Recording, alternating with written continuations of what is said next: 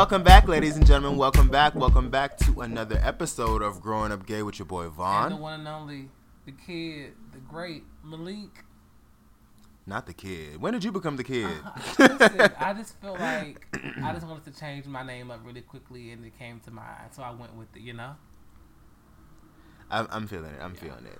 Well, how have you been since we last recorded, Malik? Bitch, I've been a mess, but. Not this bitch. I've been a mess. But, you know, nonetheless, I'm still here. Like, Tisha, I'm still... I'm still here. Yeah. That part always kills me. Yeah. You better crescendo, bitch. I really feel like... Gina, like, damn Gina, like... I love her. I was talking about last week, you know, just about how difficult April is for me and my family, and it is very difficult for me, especially. My dad, the day he died was the other day, the 24th was the anniversary, his 5th anniversary.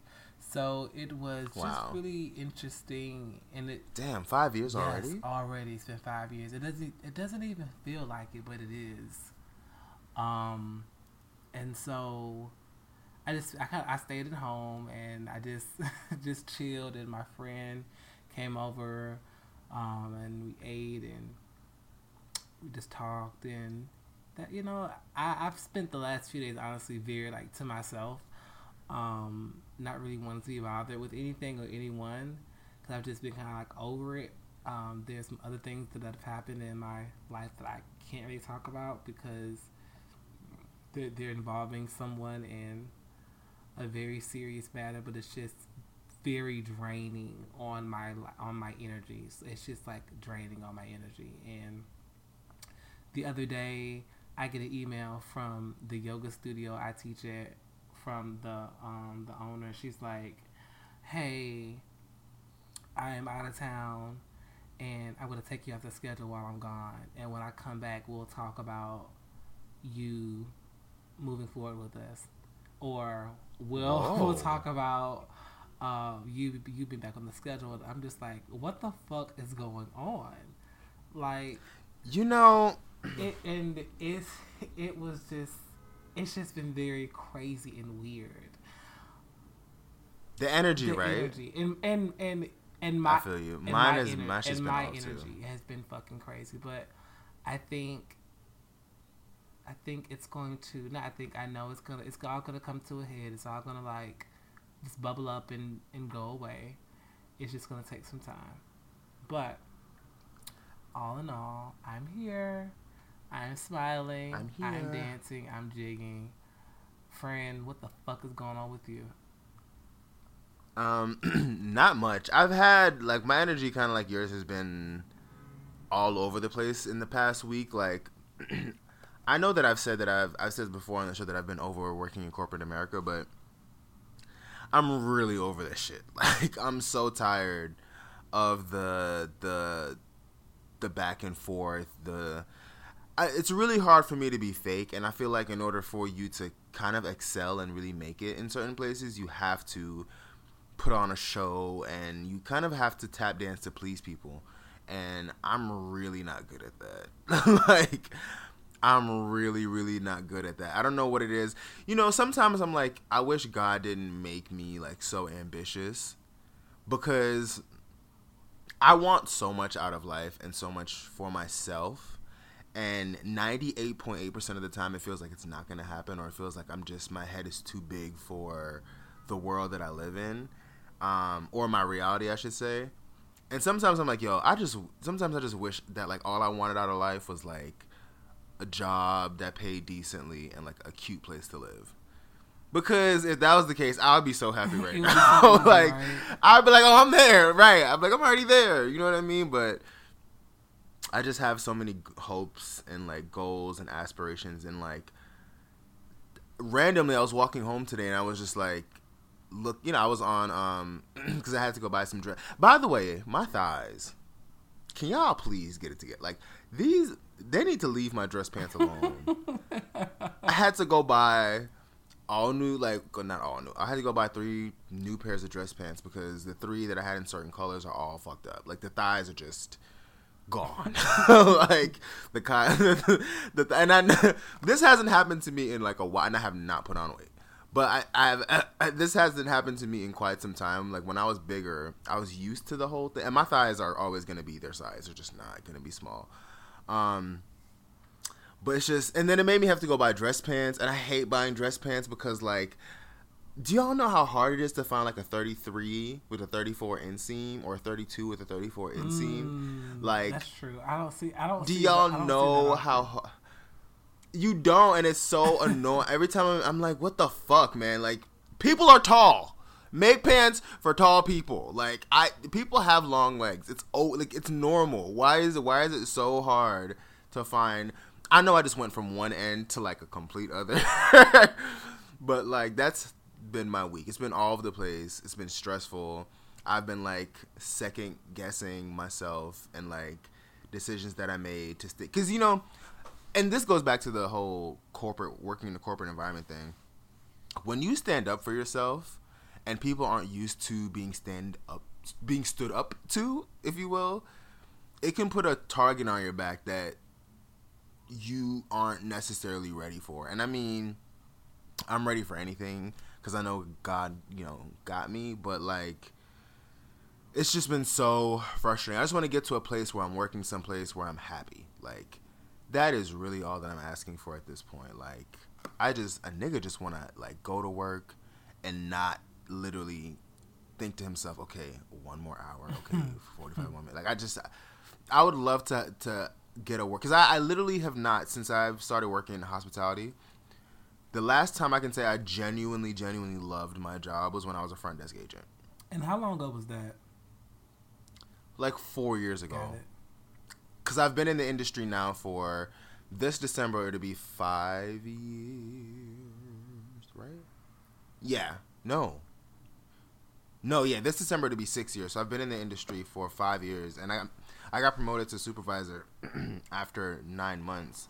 And I loved being a supervisor for front office, but like, I've just been over the whole thing ever since. Just the whole body.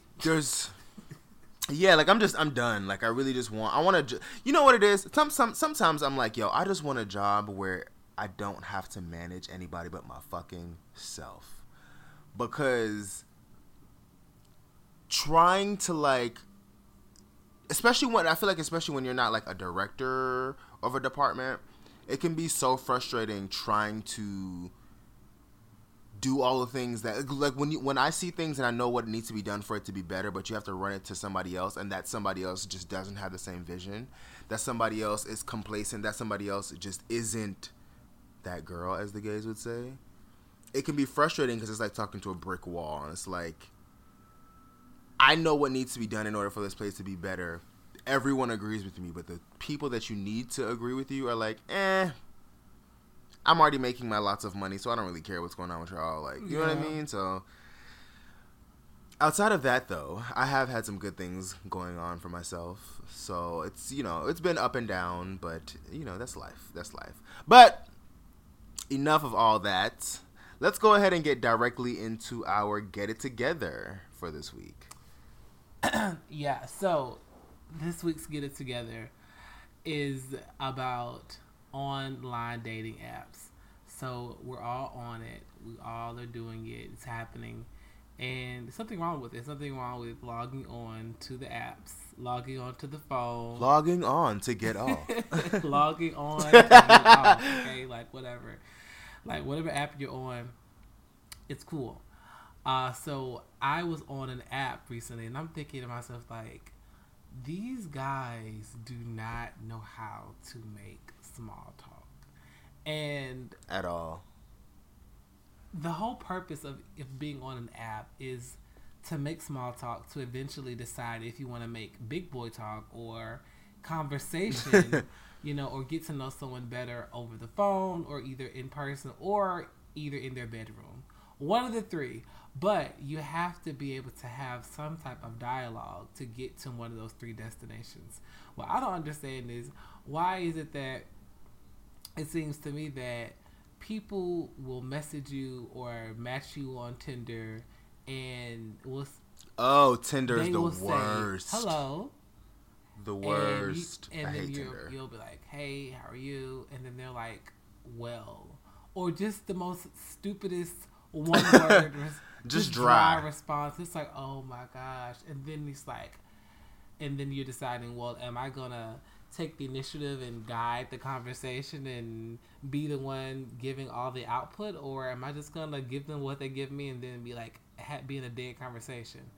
Here's the thing. What I realize is, if you take the second stance and be the dead conversation, you won't ever meet anyone on Tinder, because here's the thing: most of the people on there don't know how to hold a conversation, especially via small talk, via chat. So, my get it together is all you motherfuckers that are online dating. Learn how to carry a conversation. Learn how to actually make people laugh via text, or just look up the current events. Do something, but just these one or just don't drive your ass into my inbox if you ain't got shit to say. That's the part that I don't get when people, especially on Tinder, because you'll swipe someone and it'll be like, oh, they swiped you, start a conversation. So you would think okay, bet they've been liked me. Now they see that I like them back. There would be you can even start the conversation maybe hi or hello or what's up or whatever the case may be is, and they'll just be like, hi. Yeah, hi. And it's oh, but you like me. Yeah, you said you. Yeah, okay. It's weird. Okay. Or on the other apps, they'll slide in you what's up?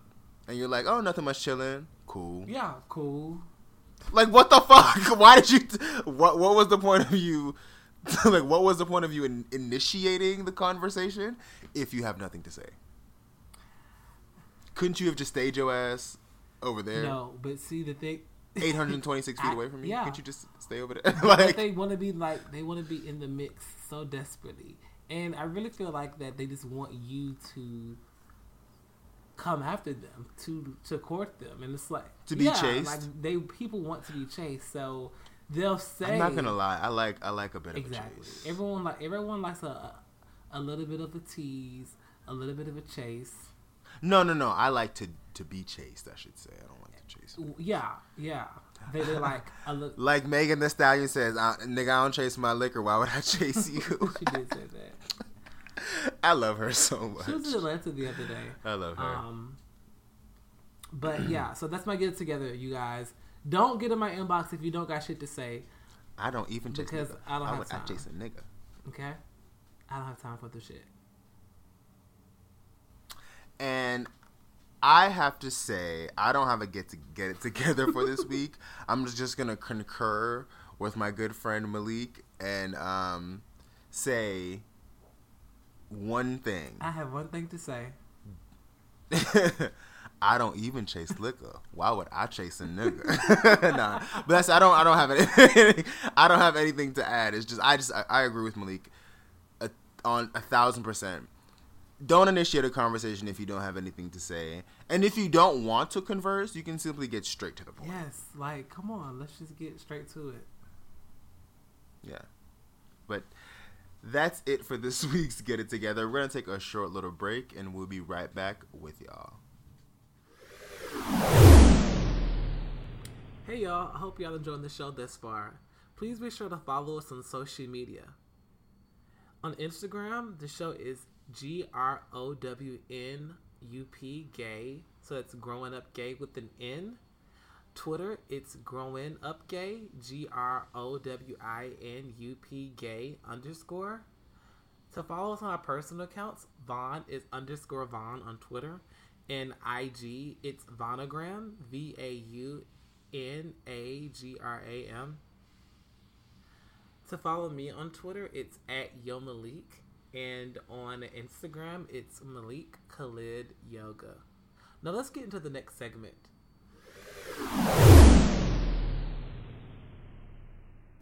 All right, so for this week's Growing Up Gay, Malik and I wanted to focus on the history of homosexuality.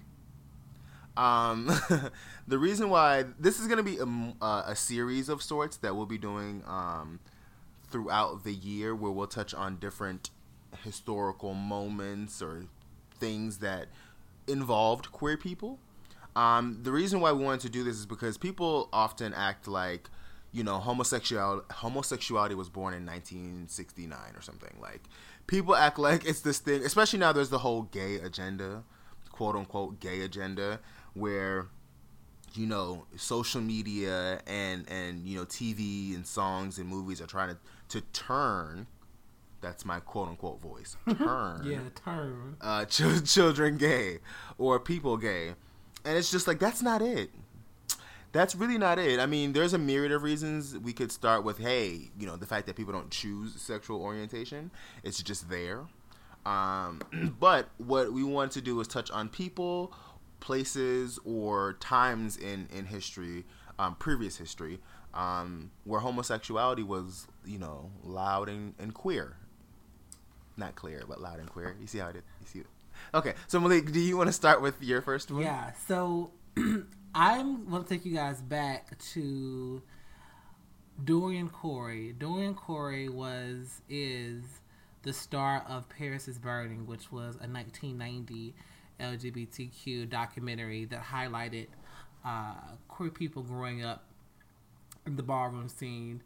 And it just really talked about the family element and the why behind the queer black experience. Why do we, congregate together? Why do we call men mother and father? Why were we ostracized from our families? Like, so I just really loved that documentary. That documentary, because I just felt like it really gave, just a definition and a relatable understanding, and just like a little sneak peek into what it is to be black and gay. And so I think that is obviously a huge just milestone and reference point. Pivotal pivotal reference point when it comes to just the black gay experience. And I know I've looked at that, and I didn't see that until I was, oh my gosh, an adult, like 20 something, Wow, yeah, really? So I think I was maybe 19 the first time I saw Paris is Burning, and I honestly need to rewatch it because I honestly don't remember a lot of Paris is Burning. I watched it for the first time because of Twitter, actually. People were talking about it, and I was like, what the fuck is Paris is Burning? Like, is Paris literally? I thought it might be Paris Hilton. No, like, I was dead ass. I was like, what did Paris Hilton do? And then I found out what Paris is Burning is. And I think it is one of those pivotal moments in queer culture and queer history that I think, like, everyone needs to see at least once. It needs to be, like, a starting point, if you will, because I think it explains so much. It explains house culture, and it explains where all that came from, because a lot of queer people were kicked out of their house. They no longer had a home. So that's where the ballroom scene kind of began. Yeah, absolutely.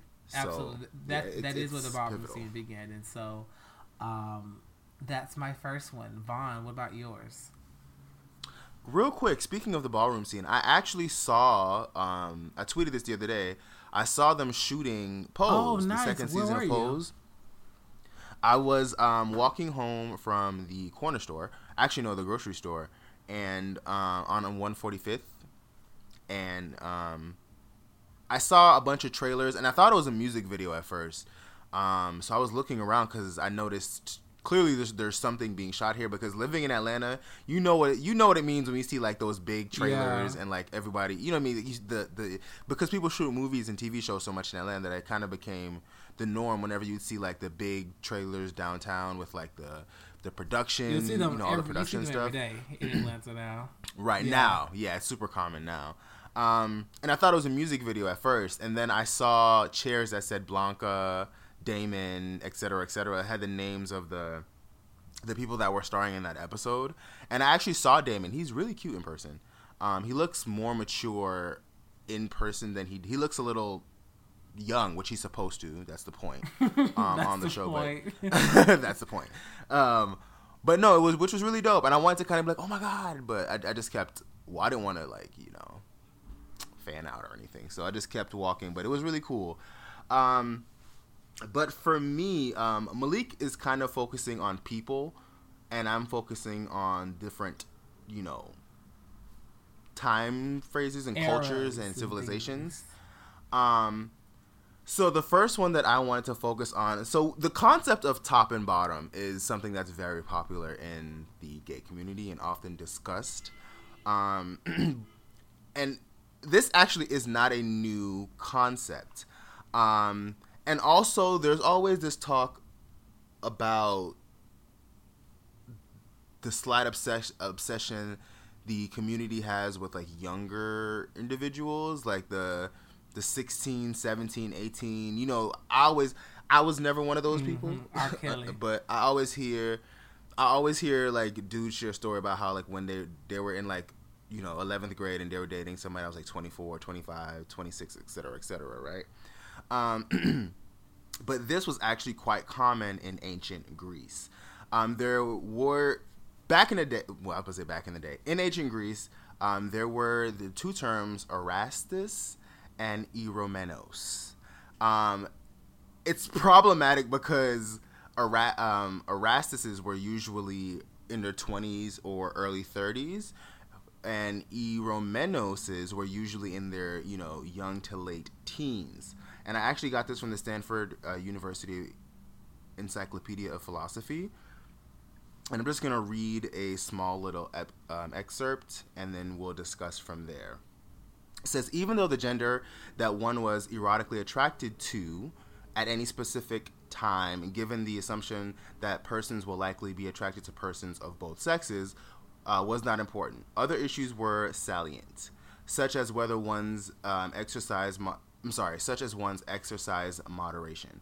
Status concerns were also of the highest importance, given that only free men had full status. So this, ironically, the culture that I'm speaking of, because Erastuses were kind of like the tops, and Eromenoses were kind of like the bottoms. And ironically, this culture of men dating boys was very common. Yeah. However, it was only for quote unquote free men. Now, free men means you weren't a slave, you weren't poor, and you weren't kind of quote unquote normal. It was almost like you had to have status in order to partake in this. So it says sex between free men. I'm sorry, I lost it. Okay, so it says the passive role was acceptable only for inferiors such as women, slaves, or male youth. So Erastuses were usually men of power, men of some kind of status, and Eromenoses were usually boys or slaves of some sort. So it kind of goes back to, we always see the top and bottom discussion where one is inferior, kind of like the top is the dominant figure and the bottom is the submissive figure. And it seems that like this is something that comes from ancient times even. It's not something that and I know it comes from the heteronormative part of it, because it says I'm so sorry. It says the central distinction in ancient Greek sexual relations was between taking an active or insertive role versus a passive or penetrated one. The passive role was only acceptable for inferiors. So you were essentially only allowed to be a bottom if you were a slave, a young boy, or simply not a free man. That's fucked up. And isn't that crazy? So like so although like this, and the thing with the whole Erastuses and Eromenoses, like I said, it was extremely common, but once someone became married, they had to cut that off. And it really wasn't just some side thing. Like, they were in relationships. It says, in this relationships, there were courtship rituals involving gifts, such as a rooster. A damn cuckoo. Right, and other norms. So it just goes to show how common this was. Like, it really wasn't something that was frowned upon or looked down upon. It was actually the normal.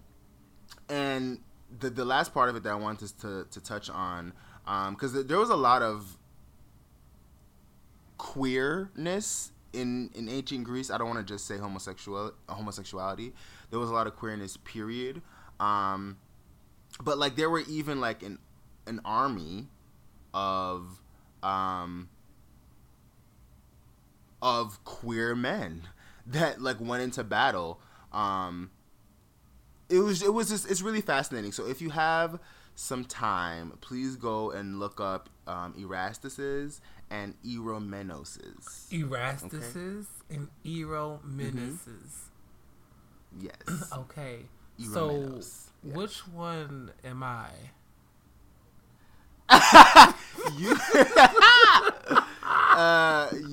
You tell me. Which one? You tell me. I'm not playing with y'all.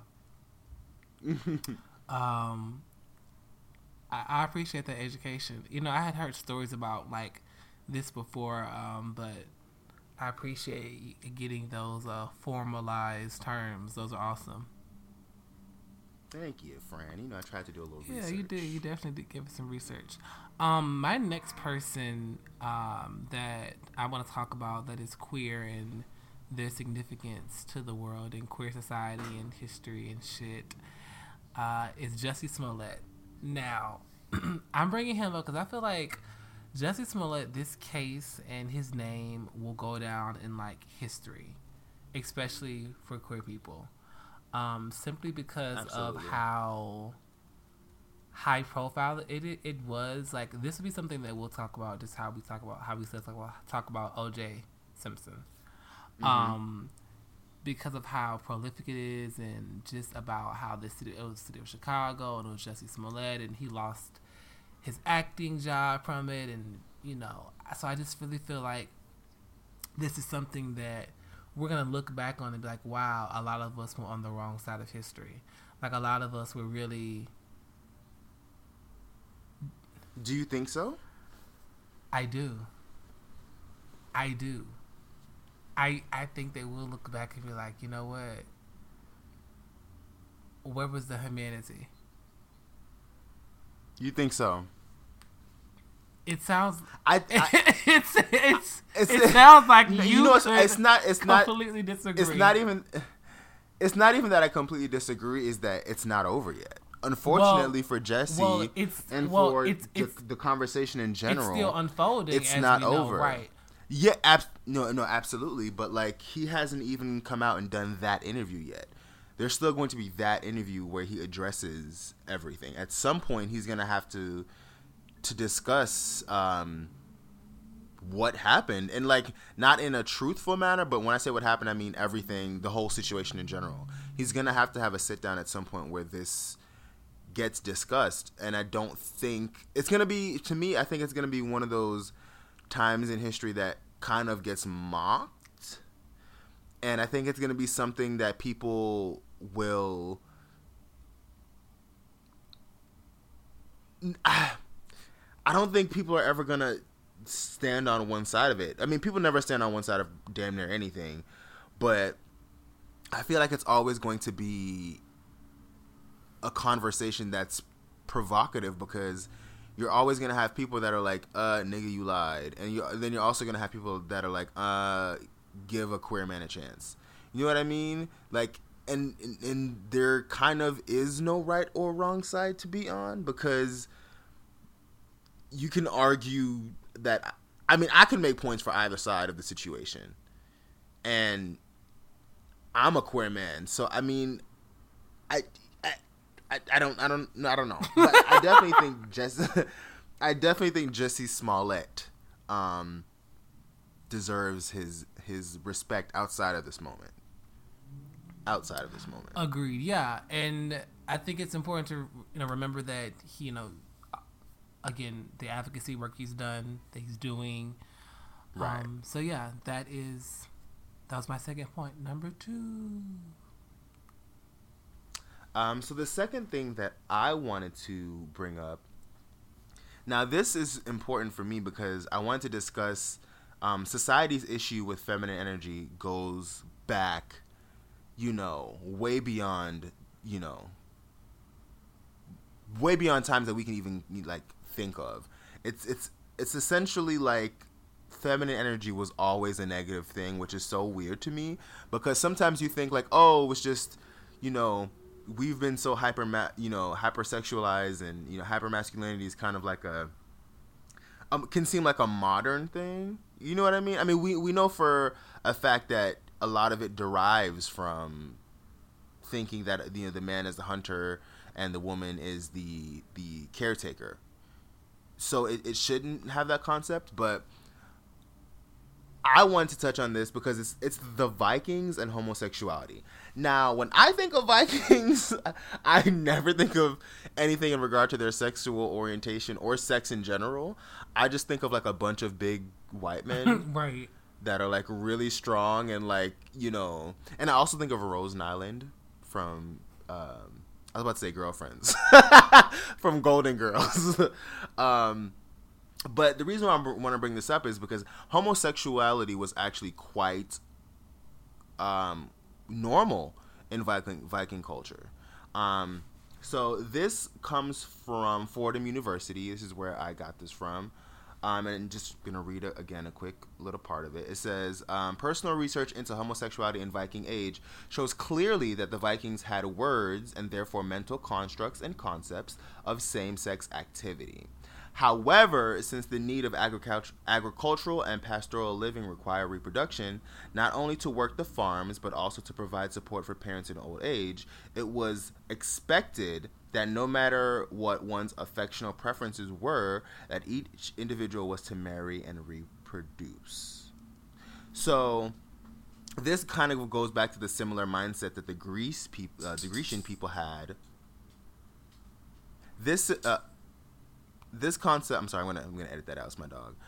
This concept goes back to the similar concept that the people of Greece had, where they didn't care who was sleeping with who, as long as once it was time for you to have some children, you did so. And it's funny because I've been watching Game of Thrones recently, and there's so much a queer activity on Game of Thrones. Really? Men sleeping with men. Yes, and I was not expecting it. I've never seen it before. I've just seen one episode, so I'm not familiar with like the franchise.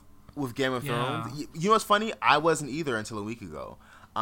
Every time people mention it, I'd be like, ugh, white people and dragons. I don't have time.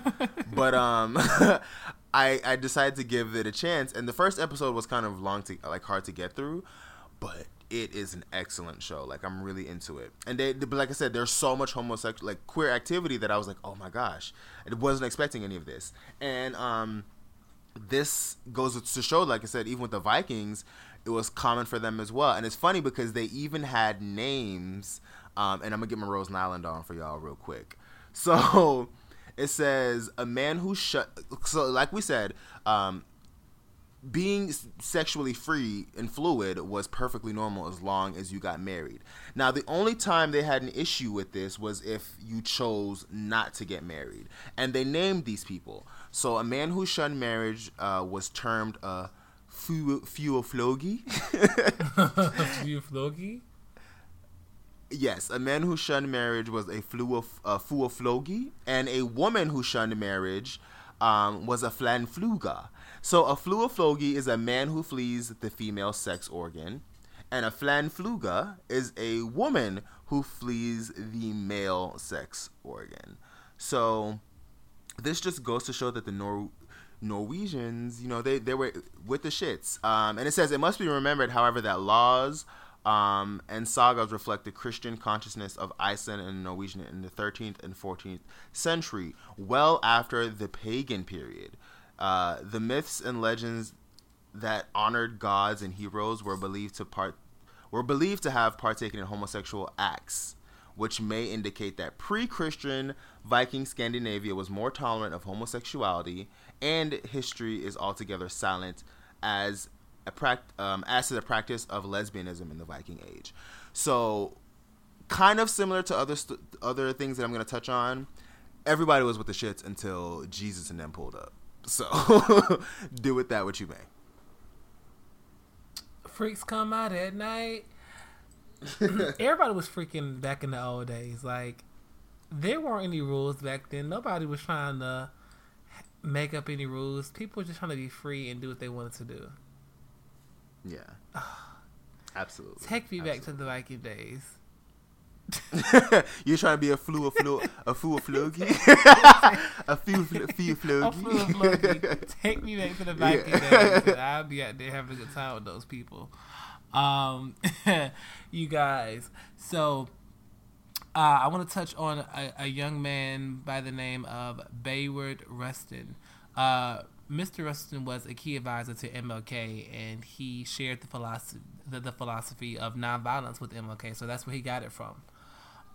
So if you ever were upset about MLK and why he didn't go a little harder, or why he wasn't rowdy and bowdy on his Malcolm X, why he wasn't trying to shoot people and stab them, you have to blame Mr. Bayard Rustin for all that. All right. Look at us being peaceful. Look at the children trying to bring in the peace, keeping us together. Mr. Rustin, he also helped organize, was the lead organizer for the March on Washington. And one thing that I really like about him is that he refused to register for the draft, and he was jailed for 2 years because he said, I'm not going to no white man's war. Absolutely. Like, come on. I, too, how legendary. Would not have gone to white man's war. Yeah, no. Like, He was not with it. Along with his 2-year jail sentence for not going to the war and not signing up for the draft, he was arrested countless times for his advocacy and his protesting.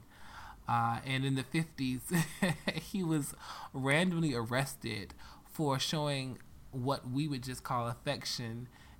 He was arrested for a morality law for engaging in a homosexual act in public. Like, crazy, right? That's wild. Yeah. I mean, there's still laws like that now in other countries. There are. Like, just over in Dubai, you can't have any acts of homosexuality, or they can lock your ass up over there for doing that. In certain parts of Africa, they kill you. Yeah, castrate you. It's crazy. It's really bad. Like, international respect and law and just tolerance is still really bad. And a fun fact about Mr. Rustin, in 2007, the permission of the estate of Bayard Rustin, they granted an LGBTQ group in San Francisco to start the LGBTQ coalition to promote a greater participation in the electoral process, advance civil and human rights issues, and promote the legacy of Rustin. In addition, the Bayard Rustin Center for LGBTQA Activism, Awareness, and Reconciliation is located at the Guilford College, a Quaker school. So, shout out to Mr. Bayard Rustin. Shout out to him. Shout out to Mr. Rustin. Shout out to Mr. Rustin. The next thing that I wanted to focus on was, this one is a little bit more common. I think it's of the things that I'm going to mention, it's the one I heard of prior to looking into this. And the reason why I chose this is because people like to poke fun at, or not even poke fun at, they like to act like being non-binary or transgender are like these new things that people just came up with. And that's why I want to focus on the two-spirit people of native Indian tribes. And I've given them the title, the original non-binary baddies. That's hot. It says, essentially, two-spirit people, Native American people, essentially neither identified as male or as female. They simply allowed both energies to live within both bodies, within one body freely, and they were actually very well celebrated. They were often saw as healers, or as good luck for tribes. So this passage comes from the international. I'm sorry, from IHS, which is the Indian Health Services. The passage says, traditionally, Native American Two-Spirit people were male, female, and sometimes intersexed individuals who combined activities of both men and women with traits unique to their status of Two-Spirit people. In most tribes, they were considered neither men nor women. They occupied a distinct alternative gender status. In tribes where Two-Spirit males and females were referred to with the same term, this status amounted to a third gender. Now, look at that. Gender identity was alive and well in Native America. It's nothing new. It's nothing new.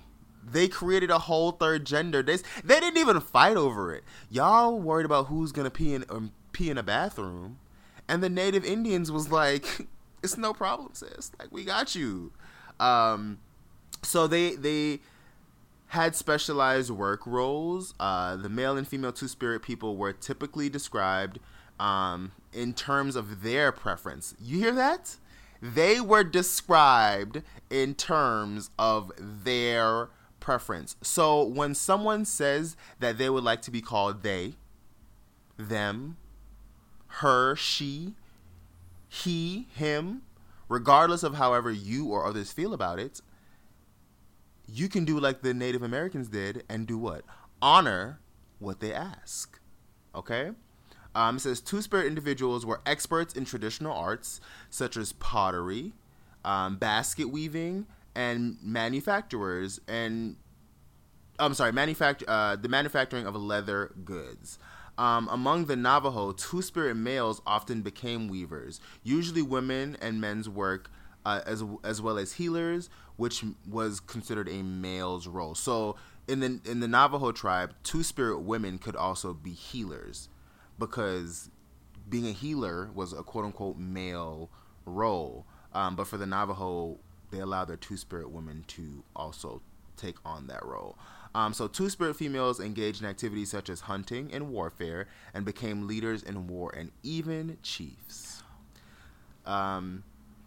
Which is really just bomb to me. I love that they were that, free-thinking and that ahead of the game. Like, it's insane to me because this is not like the 1800s or the 1700s. Like, this is way, way, way back in the day.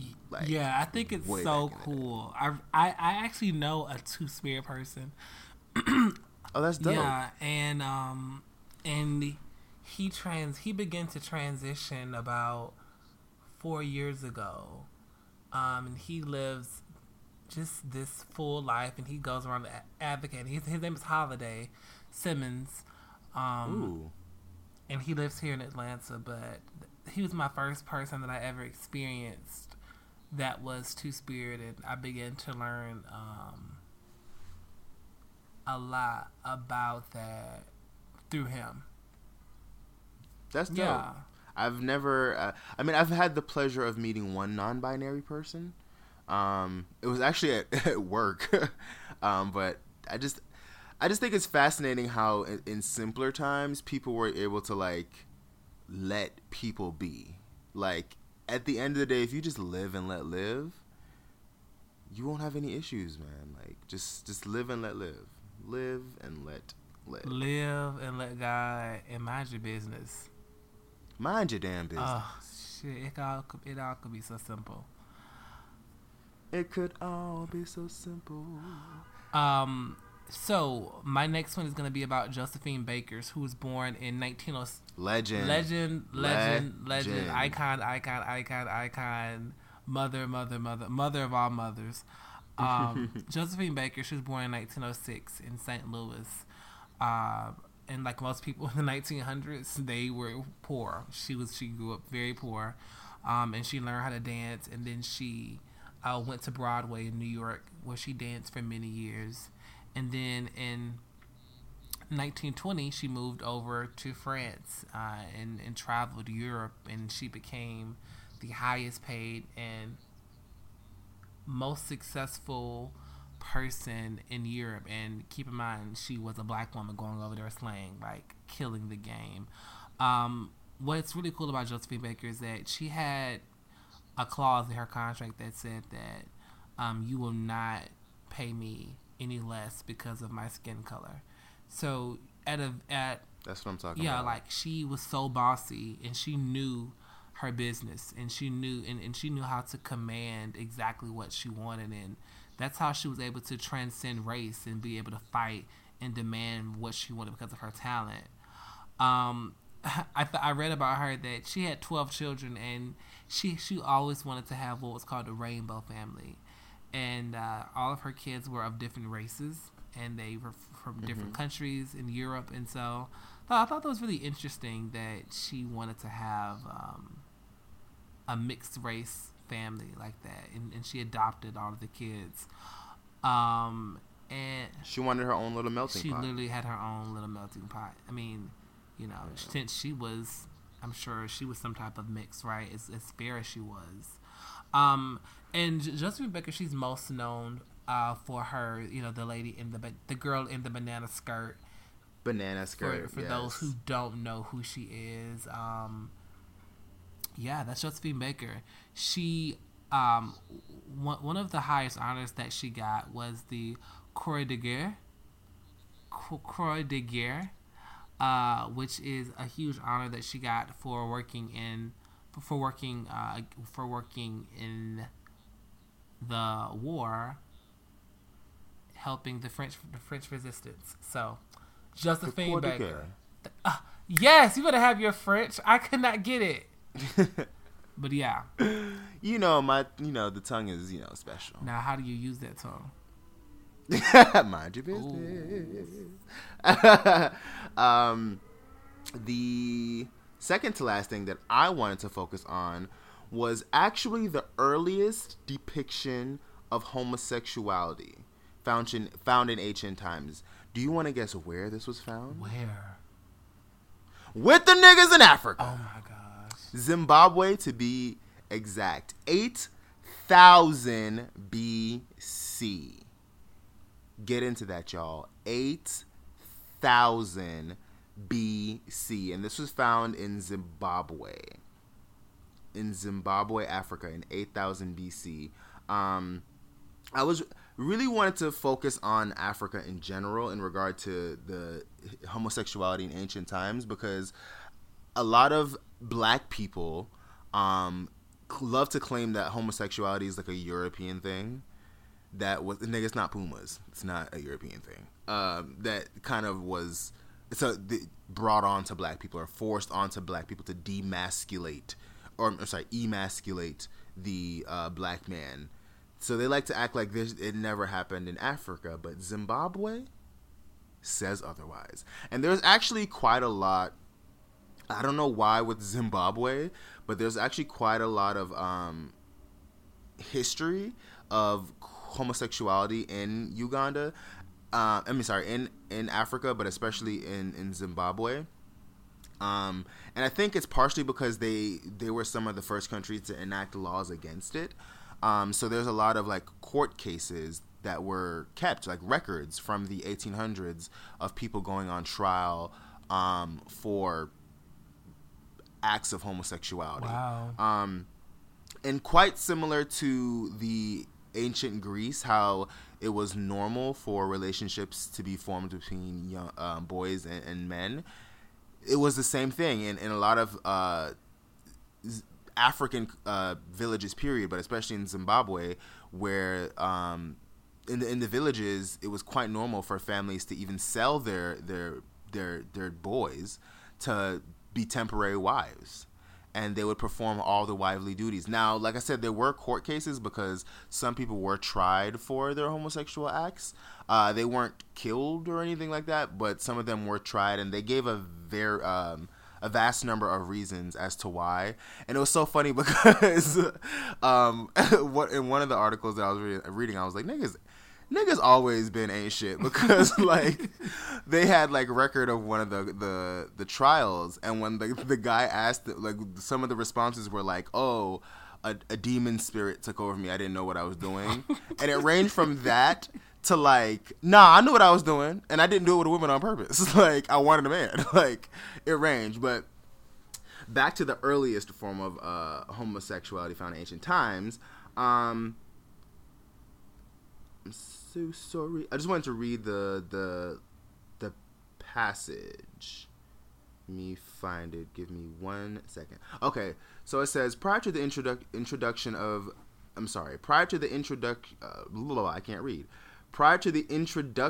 mission Christianity onto African continents, there existed an enormous variety of traditional African religions. These faiths shared many commonalities with each other while possessing unique characteristics and rituals depending on the geographical location of the tribe practicing the faith in question. In pre-Christian and thus pre-colonial, get into that irony, right? Y'all thought it was the colonizers that brought the gay shit there, but little did you know, prior to them arriving, in pre-Christian Africa, traditional African faith centered on the honoring of one's ancestors, the spirits and presence of whom remained among the living. For they often believed to have acted as intermediaries between the living and the divine. These faiths emphasized the vital importance of praying and honoring and departed, so to ensure a bountiful harvest, good health of living, and general prevention of hardships. These faiths did not offer critiques of homosexuality or human sexuality in general. For that matter, that was Christianity's job. And the oldest form, like I said, it was a rock, which sounds weird, but there were paintings found in Zimbabwe, Africa, from 8000 BC that depicted two men engaging in relations. Wow. I'm not gonna specify, but the rock showed men and actually women engaging in relations. I'll leave it there. I'll leave it right there. You can do with that what you may. Do with that what you may. They're still not gonna believe it. I know. You know, they'll still find a way. I got one more tucked in my back pocket for y'all. By the way, Egypt was very gay, which isn't really surprising because, I mean, they wore makeup. But I'm joking. But no, Egypt was very gay. Like, they were with the shits. They were with the shits down to the ground. They were with the shits. Yes, they were. But do you want to go ahead with your last one, Malik? Yes.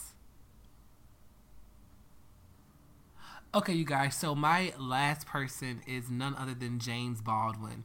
James Baldwin is a writer, an activist, and overall what I call a master teacher. Baldwin was born in... Absolutely. Yeah, he was born in 1924 in Harlem. And what I love... Hey. Yeah, that's where you live at. Yes. What I love most about Baldwin is he had this thinking that... He said in an interview back in... the 1950s that he sees queerness and gayness and that experience becoming so widespread and so advanced that people won't even have to say that they are anymore. There'll be no need to segregate or have to give a title about yourself before you get there. And that thinking really just hit home for me because I felt like, wow, like, how amazing would that be if there was no need to do that? Because, I mean, when you think about it, heteronormative people, they don't introduce themselves as gay. Obviously, I don't either, but they never feel the need to. They never, that's not something that they even think about, doing that. Feeling the need to identify themselves with their sexuality. And Baldwin wrote a lot of really cool books. The one that he's most known for, I think, is I'm Not Your Negro. Um, yeah, just overall, he just really just pushed a lot of boundaries, and I think really was just imperative and important when it came to breaking new ground with literacy and racial and social justice issues. Yeah, he was masterful in his work as well. Mm-hmm. Just absolutely. The last thing that I wanted to focus on, and it's not ironic, but all of the things I've touched on so far, at some point or another, Christianity comes in there and is like, whoa, whoa, whoa, whoa, whoa, chill with all this gay shit. That's not what y'all need to be doing. And most people went along with that, but there was one person who said, nah, I'm not with the shit. And who is that? That was Mwanga the second Kabaka of Buganda. I'm going to say that one more time. Mwanga the second Kabaka of Buganda. Now, Kabaka means king, so he was the king of Buganda. Buganda was a kingdom within Uganda, hence the name sounding similar. And this one was was probably the most fascinating person that I discovered, because like I said, I wasn't really looking for people. I found there's a few Asian emperors and European gods or whatever, Greek gods or whatever, that happen to be queer or engage in relations with same sex.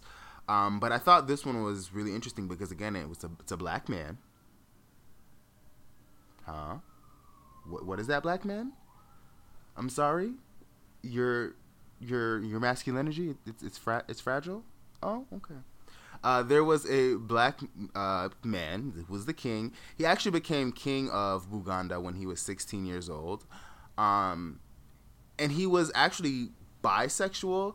He had a bunch of children and slept with women. However, he very proudly slept with men. And the reason why I brought him up is because, unlike most people, when Christianity came into Uganda and into Buganda, he was not with it, because the Muslim and the pagan men slept with him, but the newly converted Christian men and Catholic men wouldn't sleep with him. And he actually killed a lot of the Catholic men in his community because they were trying to spread Catholicism, which barred same-sex relations, and B, refused to partake in sexual activity with him, which is problematic because you can't kill somebody just because they don't want to sleep with you. However, like I said, that he wasn't feeling them not feeling him. So I just wanted to read this passage where it says, at the time, the king practiced the works of Sodom. Muslims and pagans were prepared to do things with the king, but Catholics absolutely refused. For that reason, the king began to detest them and deliberated with pagans and Muslims about putting them to death, the Catholics. So according to Thunen, who was a martyrs, he refused to sleep with the bisexual king because he was Christian. Not because of the sexual practice. I'm sorry. It says, not because this kind of sexual practice was particularly unusual among the Bugandan at the time, but due to their religion, their newfound religion, they no longer participated in sexual acts. So there is a little somebody for, that's who they need to make a movie. Now, this is a movie that I would want to see. Yeah, that'd be a good movie. Like, can you imagine anybody who doesn't want to be with him? Yes, come on now, I would love to see just that. Imagine the movie that could be made of an African king that was sexually fluid. A strong black African king that ruled his nation that also was fucking with niggas. I think, we have, Moonlight was cute and all, but this is my kind of carrying on. This could be a move. Talk about Wakanda. Like, that's the Black Panther. I'm just joking. Like, let me stop being ignorant. But that's the real Black Panther. But no, I do think it would just be amazing to see this story be told. You know, we often talk about how we're tired of seeing slave movies. We're tired of seeing, you know, people of color portrayed the same typical way. And I think this is a really different spin, and it's true. It's actual history. So, you know, what's old boy name from Lee Daniels? I know you're making super bitch right now with the boy in the pink boots that be flipping around and stuff. But this is where you need to invest your time and your money. Now, this would be a movie.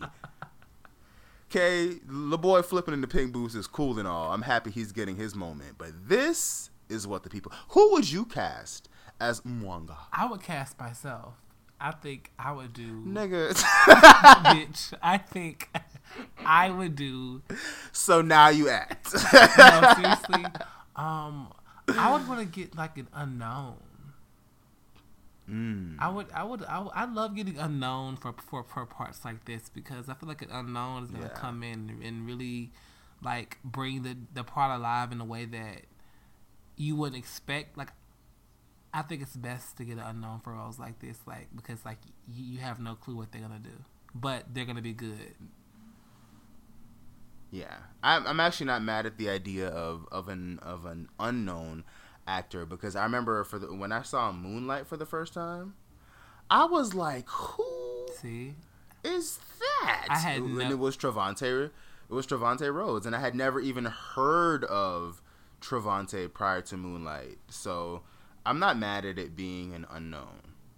I'm not mad at that, but I do like all jokes aside, I think that would be a phenomenal movie, and it could actually be a really good series, because just the not even the sexual part of it, just the fact that he became king at 16 and then had to rule. Like, we've never heard that kind of story told about a black man. Never. So, you know, Netflix, Hulu, and y'all, just throw me my little 5-10% and go ahead and make it happen. Make it happen, go ahead niggas. And make it happen. So that was it for this week's Growing Up Gay. If you are interested in hearing more, or if you'd like to know, you know, links and stuff where we found this information, please let us know. We'll pass it on your way. But until then, we're going to take a short little break, and we'll be right back with you. Hey everyone, it's Malik. If you have any questions for Vaughn and I, suggestions for the show, or if you'd like to sponsor one of our episodes, hit us up at growingupgay@gmail.com or contact Vaughn and I directly. You can email me at malik@growingupgay.com or vaughn@growingupgay.com. Now let's get into the next segment.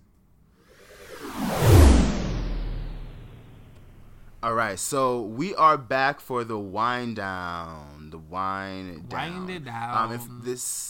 If this is your first time listening to us, the wind down segment is kind of our relax, hence the name. It's where we focus on like celebrity and social media topics, things that aren't too heavy.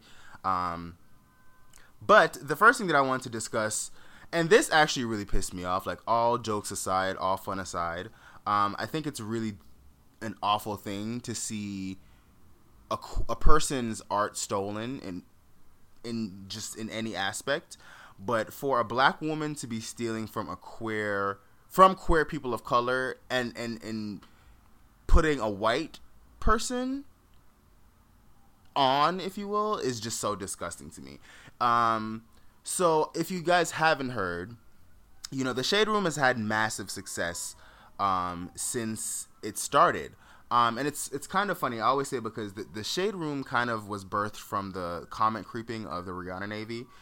Dispute your aunties if you want to. We started that shit. Not we, because I wasn't doing it. But there was a page by the name of Replies that would literally screenshot everything that Rihanna replied to on social media. And at the time, this was like 2012, 2011, when she and the person that she used to date kind of started re-interacting with one another. So it was them fans just trying to be nosy and see like, you know, interaction between two friend groups that weren't supposed to be friend groups, and then it became like getting her clapbacks and all that kind of stuff. And then the Shade Room, well, not just the Shade Room, a lot of other companies started comment creeping, which is, I think, the first name for it was comment creeping. But the Shade Room has built a massively successful brand off of that. However, the owner of the Shade Room has now teamed up with Landon Romano. I don't know if you guys know who Landon Romano is. He's the little white boy who stole Pretty V's shtick.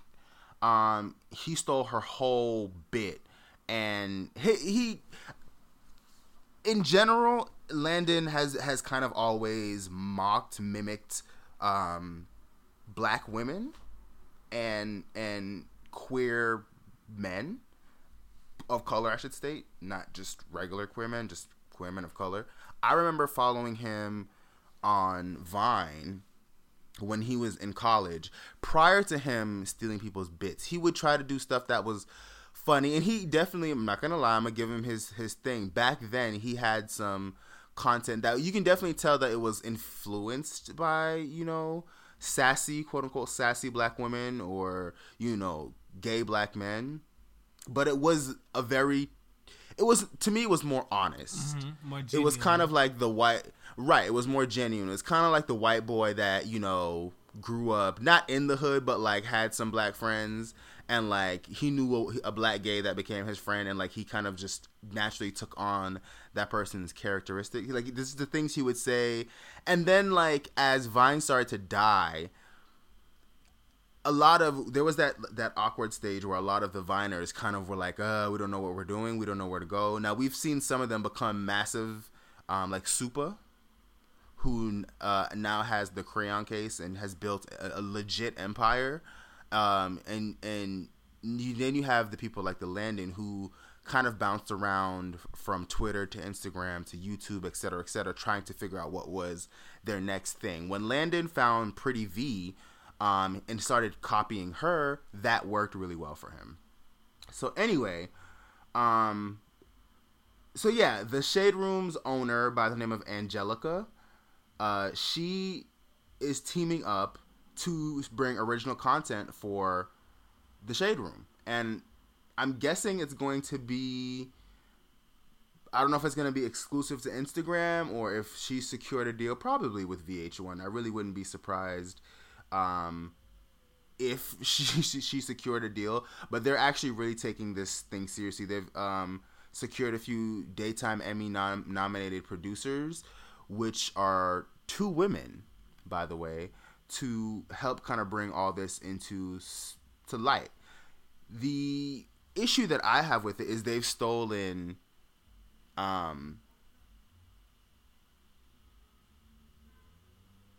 T.S. Madison. I'm sorry, I drew a blank for a second. They've stolen T.S. Madison's Queen's Court idea and are now calling it Petty Court. So it says the series Petty Court is a court show for guests to air their petty grievances, hosted by Instagram star Landon Romano, who will act as a judge, chief. So this is literally what T.S. Madison and Kaya used to do with Queen's Court. We all know the case closed, next case meme that viral is not even a good enough word for it. We've all seen the clips, we've all seen the GIFs, and to me it's just so disgusting. Like, why not, especially as a black woman, why not go directly to T.S. Madison and say, hey, I see what you're doing, I see how people respond to it, let's make it big, let's take it to that next level, because you're trying to create original, because I'm trying to create original content for the Shade Room. You're already doing this thing that we want. Why not go to that person? Well, I mean, I know why not, because you can simply replicate it, put a white person in front of it, and get the attention of major companies, and not pay the person, not pay T.S. Madison for what she rightly deserves for the thing she created. Right. So I just think it's really disgusting, and I don't wish people bad, but that Landon young man, he needs to just be sat down and put in his place, because you steal Pretty V shtick, like he literally took everything Pretty V was doing verbatim, like literally the kind of comedy she was doing, it's disgusting to me, because it's like, if you're a content creator and you already know like how hard that world is, why would you not even like?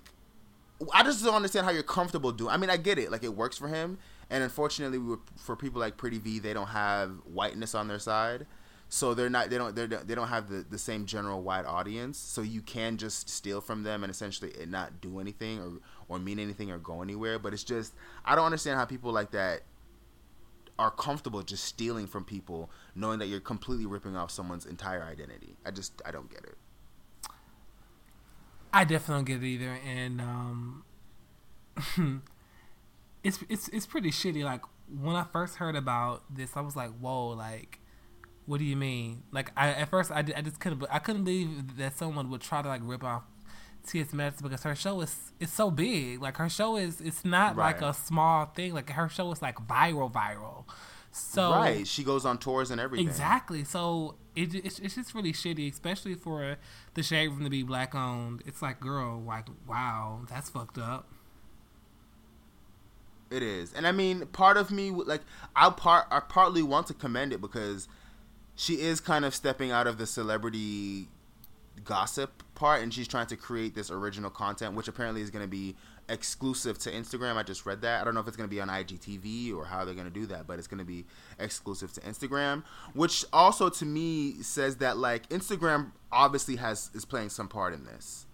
Like, not that she's not making enough money, because I'm sure she's making more than enough money, but I have a feeling that to create all the things that she's going to create, and that she is creating all this original content, and the fact that she's able to get the kind of backing and support that she needs, kind of makes me feel like Instagram is backing it a little bit, because we all know IGTV isn't really working. It's not really off the ground, so I feel like, why not go to a company like Shade Room that has this massive success and say, hey, let's test this original content thing out on IGTV. You know what I mean? That makes sense. But it's disgusting that she's doing it, and it's even more disgusting, in my opinion, that Landon has signed on, because unfortunately, I mean, and we shouldn't be surprised, because let's be real here, the white gays have always stole from the black gays, and straight black women, cisgender, heterosexual, straight black women have not always been on our side. They just haven't. We've discussed it in previous episodes, but they just often aren't on our side. So both of them can kick rocks. The last thing that I wanted to touch on was, now this kind of was super viral for like a few days on social media, and I saw a lot of varying opinions in regard to this.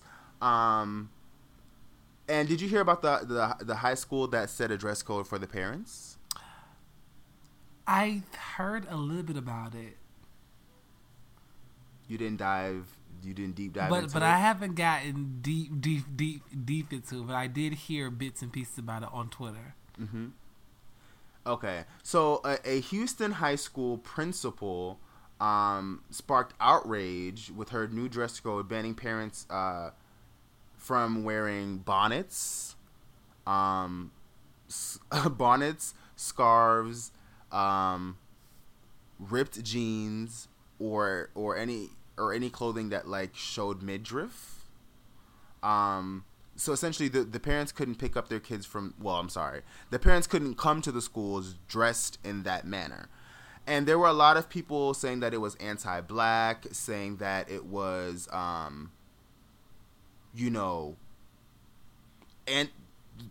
anti-black. I don't know. That's the only way I can think of this statement. So it's James Madison High School, and the principal's name is Carletta Outley Brown. She issued a letter to parents on April 9th, basically banning items such as, like I said, satin caps, shower caps, bonnets, hair rollers, or revealing jeans and shirts from the school grounds. It says, to prepare our children and let them know daily the appropriate attire they are supposed to wear when entering a building, going somewhere, applying for a job, or visiting someone outside of a home setting, I am going to enforce these guidelines on a daily basis at Madison High School. We are preparing our children for the future, and it begins here. Miss Brown, fuck you. You know what? I'm sorry. I agree with her. Listen, I definitely agree with her. I do. But it's still a big F you to her. And the reason why, it's like, that does, you are specifically targeting black people. You're saying, black people, I'm tired of seeing y'all bring y'all crazy looking ass up here looking crazy and not dressed appropriately. I get it. But I do just feel like, is it anti-black or is it anti-ghetto? It's anti-ghetto, but because it's not anti. And I think that's my issue with it. It's anti-ghetto. Like that's what it is. It's anti-ghetto. That's my issue with it, because I've been a black man my whole life. But what's wrong with being by a black ghetto? mother. Nothing. But here's the thing: if I'm gonna judge white people for walking around a hotel barefoot, I'm sorry. I'm gonna judge you for going up to school in a like. My mother never did things like that. My mother never left the house in rollers. She never at least not getting out of the car, I should say, like in a bonnet. My mother would always be like, "Why are people wearing in general, like even things like wearing pajamas outside of the house?" My parents just raised me. Both my parents, my mother and my father, always raised me to make sure that I'm presentable anywhere that I'm going. And I feel like, I'm not gonna lie, I went to school in South Florida for up until 8th grade, right?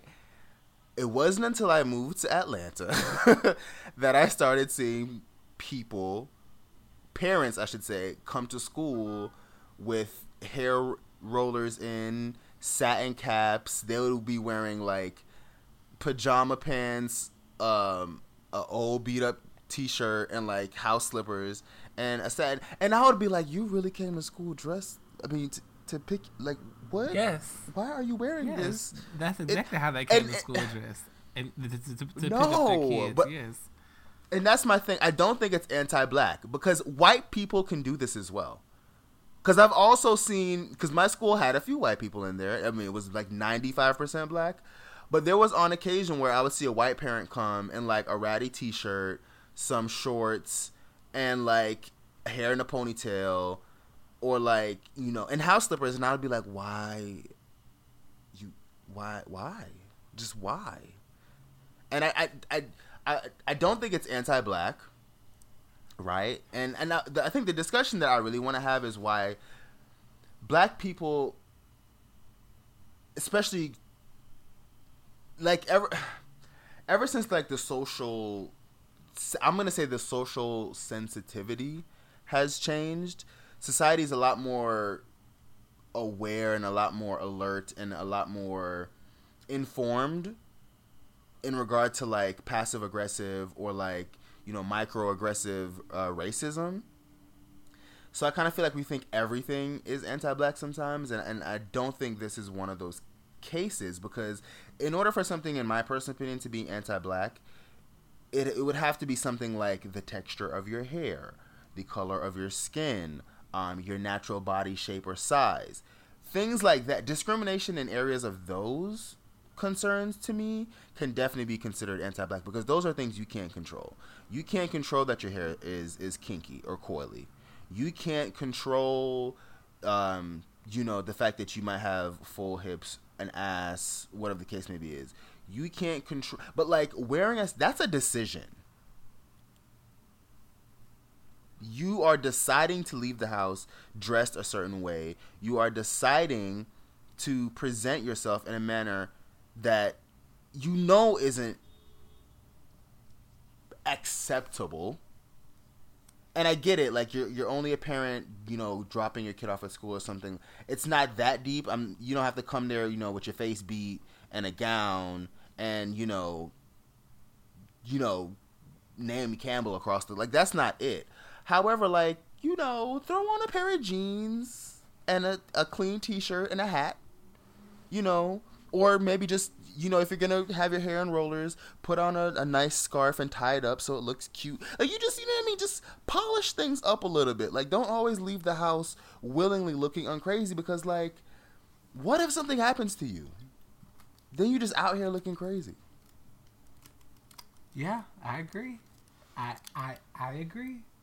And I'm not anti-ghetto. I mean, I low-key live in the ghetto, but I love the ghetto. You know what I mean? Like, I'm not anti-ghetto at all. It's a matter of presentation. And like I said, if I'm going to judge, we all judge Britney Spears when we saw her leaving that bathroom barefoot.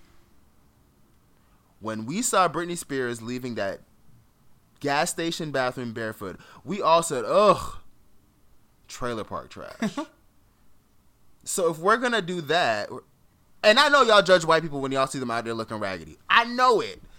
So don't act like, it's super unheard of for someone to see your auntie at the school in hair rollers and a bonnet and pajamas and house slippers. Like, come on, that's just not, you don't have to do that. And I understand the hair isn't always that. Throw on a hat. Just take a little extra 5 minutes before you go up to Miss Brown's school. Just take a little extra 5 minutes. That's just my take on it. I agree. My mother never would drop my sister off looking crazy. Never. She would never do that. And she made it very clear that she was not going to do that.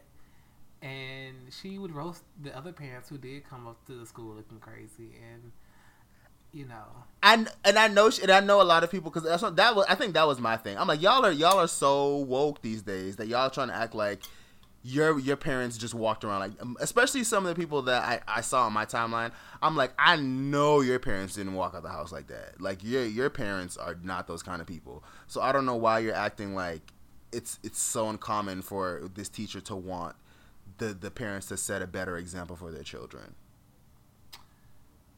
Get it together. Get that together. But that is it for this week's episode. Thank you all so much for tuning in to us. As always, there is another segment, by the way, named Spill It. We're just waiting for you to give us something to spill. The Spill It segment is where we answer questions, we give out advice.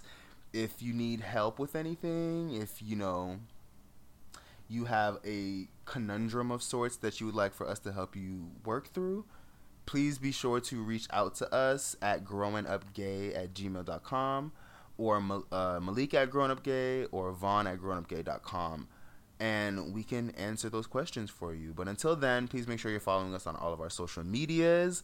Please make sure you're rating us 5 stars on iTunes. And, of course, you can follow myself on Twitter at _Vaughn, VAUN, or on Instagram, which I don't use right now, at Vaughnogram. And Malik? You can follow me on Twitter at YoMalik, and you can follow me on Instagram at Malik Khalid Yoga. That's right, ladies and gentlemen, and hope you all have a wonderful day. Thanks for listening. Bye.